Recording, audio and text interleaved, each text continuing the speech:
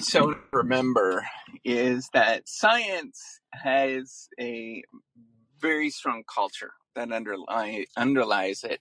And many people don't understand that uh, science is not necessarily a big science where lots of people sort of focus on, the sort of larger character of what science is, but it's actually just a bunch of people and teams that come together temporarily and create content. So I want to talk about how science is actually about content creation. And that's an interesting topic, I think, because it goes against what most people think as what scientists are actually all about. Our goal, our number one goal as scientists, despite the fact that many people, think that researchers should focus on teaching or focus on other aspects of academia. Our number one goal as scientists and, as professors, as researchers, as graduate students is to produce content. And what is that content? It's usually scientific articles or, books and things like that. But we are at the heart of it. We are content creators. What we do is very similar. The dynamics between the content creator as a scientist to a content creator as a YouTuber, as somebody that's on TikTok, somebody that is on Instagram, is the same dynamics. It all plays out in the same way. The content that is provided on Instagram is just different. That's pictures. Maybe it's pictures of an attractive person on Instagram. But in our way, what we're trying to prove to other people is that our research findings are interesting to everybody else. So it's not that people don't understand this, that science it's not about the sort of validity. It's not dry as what people think it is. It's actually a popularity game. And anybody that's had a little bit of play in science where they've tried to do scientific research, they'll realize it's very much a popularity game. And how it all plays out is that you have to build an audience, you have to attract people, you have to show to the outside world that you're somehow interesting to pay attention to. And how do you do that is to repeatedly provide content. Just the same thing as if you're on YouTube or Wisdom, right? This app, whatever particular application that you're using, is just in a different era in terms of what's happening. So science, as it stands, a sort of general model, it updates constantly, right? Like it's always updating. However, the sort of basics of it are pretty old. They've been around for many years now, like 100, and maybe even longer in terms of modern science has been around. Probably the last, I don't know when modern science actually came into play. I should know, but it was probably about 150 years ago that sort of the modern scientific structure that we know, maybe even it was probably about the 1910s, I'm thinking about, when there was sort of modern scientific structure came about. It wasn't necessarily that long ago in terms of how we understand it today, where we have universities and we've got teams at universities that are doing different scientific problems, and we're sort of writing to an audience of scientists, and that's the general that's the content that we provide. It's not anything else other than written content at this moment. So it's important to remember that all of the actions, all of the things that happen in the way that we understand, like sort of modern content creators, right? YouTubers and TikTokers and all that kind of stuff. The popularity dynamics that you think plays out there plays out in science as well.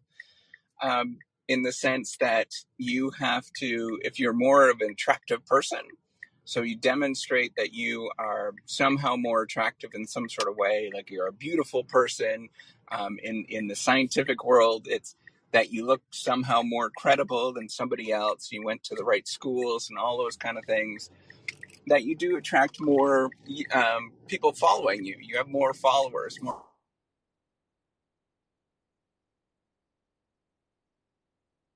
plays out. It creates dynamics when that happens, and there's lots of sort of moments that are not necessarily rational, right? We recognize in the creator world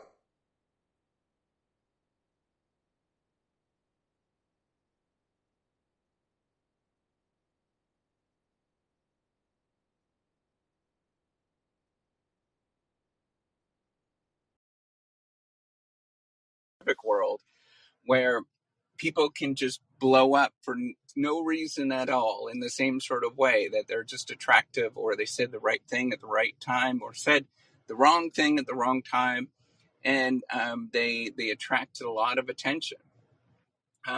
We need to view our so we need to stop viewing science in such a rigid fashion, and we need in the scientific effort actually looks like. We need to start thinking about science as content.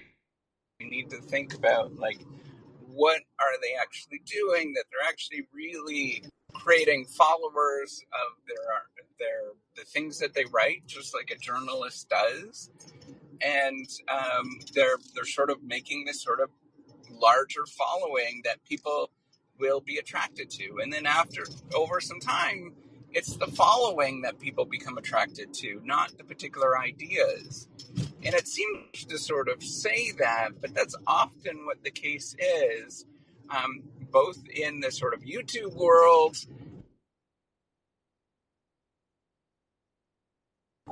where they look at number of citations, and the number of citations become venerated, where that somehow means something to the outside world, whereas the individual creator doesn't at that moment.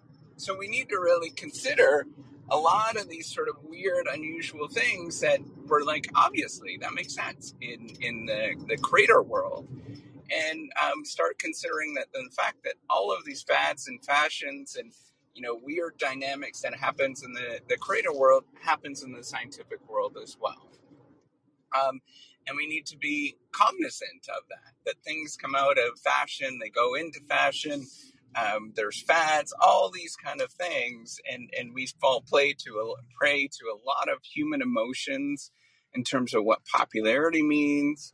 All of those things play out, maybe on a slightly slower scale than what would happen in the online creator worlds, but it still happens over time, and we still need to make note of that. Um, Whether that's right or wrong, I don't know. It's frustrating for many people, but at the same time, that is the life. That's what being human is, and being a human scientist actually means, is that you are doing a lot of content creation, and you're falling prey to all of the human biases that you'd experience. So, if you see on YouTube, for example, somebody that's attractive, maybe it's an attractive male or an attractive female, more people are going to know if there's any scientific studies on this, but I suspect, and I don't know, this would be an interesting scientific study, because there's lots of sort of studies on this kind of stuff, that if you're a more attractive scientist, that more people are going to pay attention to you as well, and you're going to get more citations. I don't know. I'm speculating in this case. I don't know of a study that has looked at that. But I do know that we are human, and we sort of have these weird human biases that pop up. We really need to start thinking about science less in the sense of, like, this is science, is like the big S, in terms of the post Second Wars or science, where we had a lot of trust in it, and really start thinking about it as a building of popularity around valid and reliable ideas, rather than thinking of the idea that we're building some uniform massive wall of science that works together. Because in fact, that's not what science ever was in any sort of way. It always was content creation. And we are just very much, if you're in it and you're doing science, you completely understand it's all about content creation. And it's all about the same dynamics that play out in content creation on YouTube or TikTok or any other platform that's out there. The only difference is that we are playing with ideas, which is still very similar to what you see on any of these platforms. They're just ideas, but it's just one form of idea compared to what you might see on these content platforms as well. So I just think that is a really interesting phenomenon that we do see. And I realize that is content creation, and I realize it's all about popularity dynamics. That we really need to start taking note of that, not only on the efforts of what science looks like, in the sense of rewards within science and rewards outside of science. We need to start thinking about what that actually looks like and perhaps maybe modeling that a little bit better. And as well, I think what is an interesting phenomenon is that we should start, and this has never happened because the funding structure behind it is a lot more perverse and complicated.